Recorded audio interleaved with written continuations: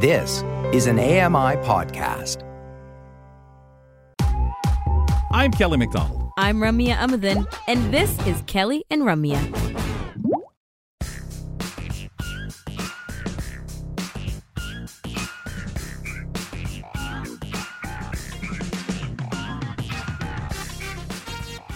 Remember, if you have some time, check out the Accessible Media Inc. Facebook page. You can like it. You can enjoy a bunch of content that's always put up there, updated. That's the Accessible Media Inc. Facebook page. On Twitter, she's at AllRams if you'd like to reach out to her. I'm at AMI Kelly Mac. And, of course, the handle for AMI Audio, at AMI Audio. Wherever you're listening in, thanks for being with us. Maybe you're at your computer listening in at AMI.ca, where the show is streamed via the AMI audio feed. So take a listen over there, especially if you're at your desk working and working away the day, as we're midweek right here on Kelly and Company, weekdays 2 to 4 p.m. Eastern for the live show. And now we welcome in reporter Grant Hardy, who joins us from Vancouver. Grant delivers to us some health-related items to talk about on the show, and Rum and I sit here and listen in and comment. Sometimes, right, Grant, if we have anything important to say. Always. You guys always have great stuff to say. Where are we starting, sir? And thank you. Mm-hmm.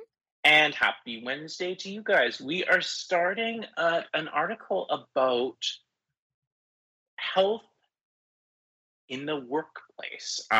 It is from Time Magazine. It's called Ambition is Out. Why some people are renouncing ambition in the workplace and what they're embracing instead. So it basically talks about a shift where people, especially young people, are developing larger boundaries between their work lives and their personal ones to prevent burnout, and in some cases, actually do less at work. First came this phenomenon, the Great Resignation, where a bunch of people just quit their jobs. It does sound very privileged, but a lot of people, this was a thing. Many surveys have also pointed to a sense of malaise and fatigue sweeping the workforce, apparently culminating in a common desire just to do less. Now, the idea of phoning it in at work is nothing new. The concept today, known as quiet quitting, which is basically staying at your job but doing the absolute bare minimum, has shown up in research for decades. But still, research does suggest that quiet quitting work rates, work attitudes, and employee engagement are kind of at rock bottom right now. Hourly and essential workers are not quitting because of angst about ambition. They're quitting because they don't want to work jobs that provide few benefits and barely pay the bills. That may help explain why workers at companies like Starbucks and Amazon are unionizing. And it is thought to be partially because of kind of a breakdown in the social safety net, where now, because of the pandemic, I also think maybe because of climate change and food security and inflation, people are realizing that this concept of sort of work hard and go to the top doesn't always build that safety net that we've imagined it does.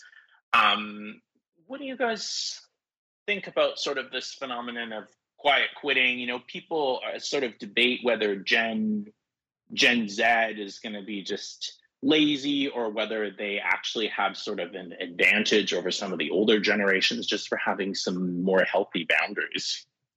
Yeah, I mean, it's clear that there's a shift going on, whether or not you agree or acknowledge even, or you find yourself shifting with, is the part that I'm curious about, Grant, because I mean, I think it's quite obvious in my perspective that there are a lot of unhealthy workplace habits that we've built over the years, like overworking, like not being able to set these boundaries, and simply because we want to feel like we're valued. And there's also these excuses of like, that's just corporate culture. People with higher paying jobs or in certain industries, you got to work. And that's the only way to feel like you're moving up the ladder. And yeah, it's something that we've talked a lot about with our friends from Robert Half and what's actually going on there, how people, like individuals, Canadians, are responding to these kinds of things like quiet quitting and why that is. But clearly, if we're talking about this being a phenomenon, that's because it's happening. So why is it happening? We're tired. We're exhausted. I also found Grant's reaction to people quitting. Of course, we have that, wow, oh boy. But I think there's a couple of things here that I wonder, were people quitting their jobs after sitting at home during the pandemic, taking courses, realizing as they looked around online, I can do better for myself. I want to do better, whether it's better pay, not being in a hazardous situation if they were thinking post-pandemic time or when we got back to, quote, real life, unquote, whatever way you want to say it, folks, whatever words you wish to use. And then the other thing is, because the market is saying we're having trouble finding people, we're having trouble with people wanting to stay in jobs, it's almost like the shift became where you worried, like you said, about Ramya, but pertaining people not sure, I go extra time, I don't know when to put my phone down because I've got to keep up with everybody else or else I'll be out of a job. Now it's almost like it's shifted to where the cards are in the hands of the employees where, well, I'll just leave. You need me. Well, all right, well, hold on. It's going to be hard to replace me. Now people seem to have that, I don't want to do this work, I'm okay to go. And employers are, well, no, hold it. It's almost like we're able to hold them at bay that way, and people have changed, and that fear has become more of something else other than losing your job. So I kind of wonder, when it comes to that quiet quitting, when it comes to it, how much more employers say, man, I don't have any way to hold on to these people. Yeah, I think that's definitely a good point, is the market is shifting maybe a little bit in favor of the employee, not always, especially people, with disabilities and minorities and other barriers. I think that there is also a little bit of a shift here. And, we've always had this attitude of, people who go like, even when I'm sick, I show up to work. That's how good I am. Even when you guys are just doing stuff with your family, I'm going to, work overtime and I'm better. Even just checking the emails, right? Yeah. And I think now people are finally sort of realizing that, like, maybe that's not, everyone has sort of quietly been like, oh man, I really don't want this sick person at work.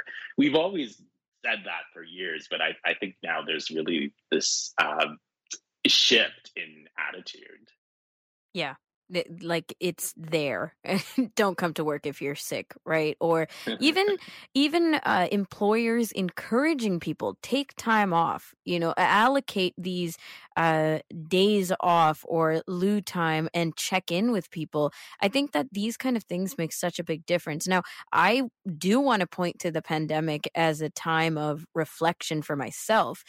All these days of going through and prioritizing and understanding different, values in my life, it did create circumstance for me where I said, I'm going to start putting up, work, not work boundaries, in that, like, am I closing the computer at 5 p.m. or am I staying late? And how often is that happening? That kind of thing. And I'm not sure, but I assume that other people have gone through shifts like that simply because of all the days we had in the pandemic to notice. And I think people noticed that there was a time before the internet, you left work and you weren't taking anything home. You didn't, I got to take my typewriter. You may have a briefcase with notes and things like that, or something that you're going to look over. The most you could do is read, study, and take a book out of the library. It was not now where your boss could reach you unless they called you on the telephone and said, listen, we've got a crisis. And that would be after someone had to call him or her.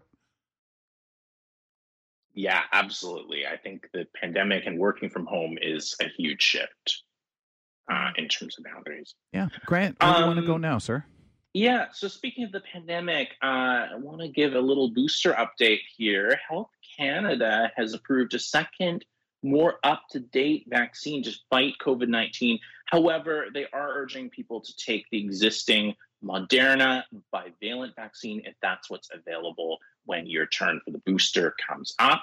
Last Friday, you probably heard Pfizer-BioNTech They approved the COVID-19 vaccine that targets the BA4 and BA5, I hope I'm saying that right, strains of the Omicron variant, while the earlier by Moderna bivalent vaccine is believed to be helpful against these strains. It was designed to combat the BA1 strain, which is a little less common now.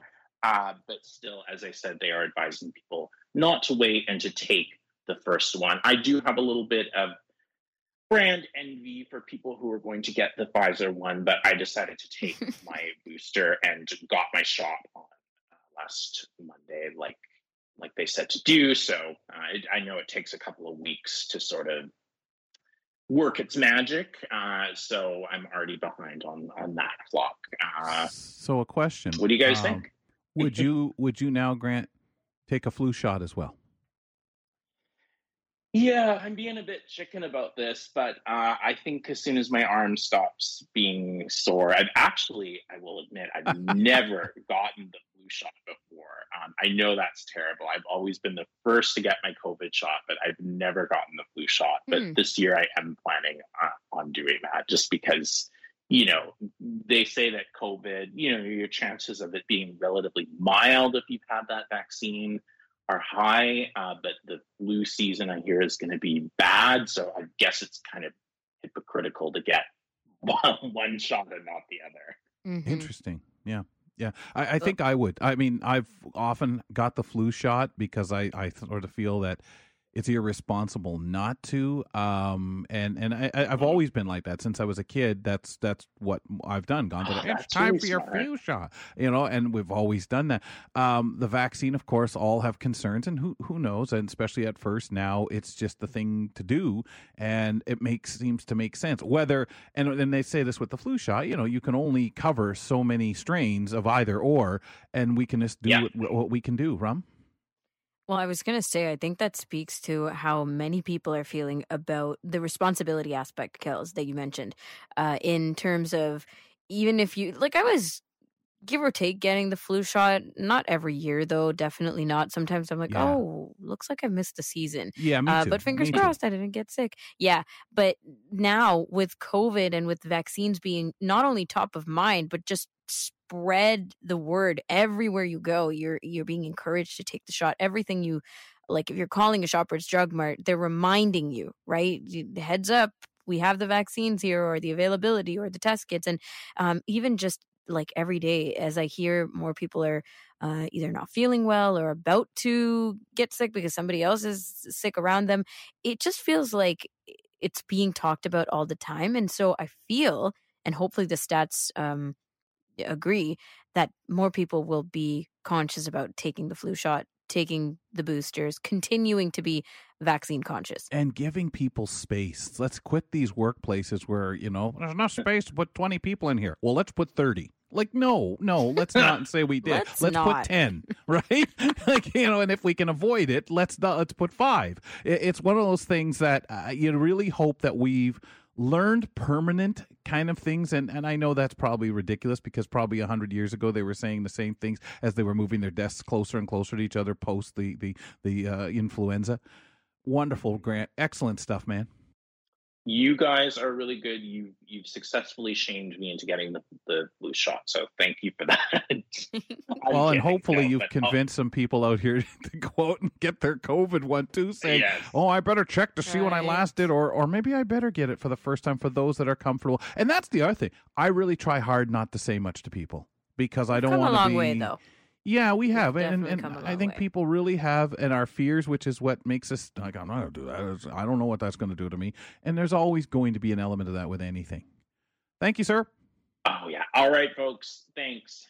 Reporter Grant Hardy joins us. He'll be back a little later on in the program. We'll talk to him as we get into what in the world here on Kelly and Company. But he joins us on Wednesdays to talk health headlines. Coming up in just a few moments, ladies and gentlemen, thinking of, since we're talking about COVID shots and stuff like that, well, when it comes to air travel, how can we get an improvement on our seats without paying extra money? Well, I'm all about knowing that kind of information. Margaret Weldon answers that question on In the Know in 2 minutes.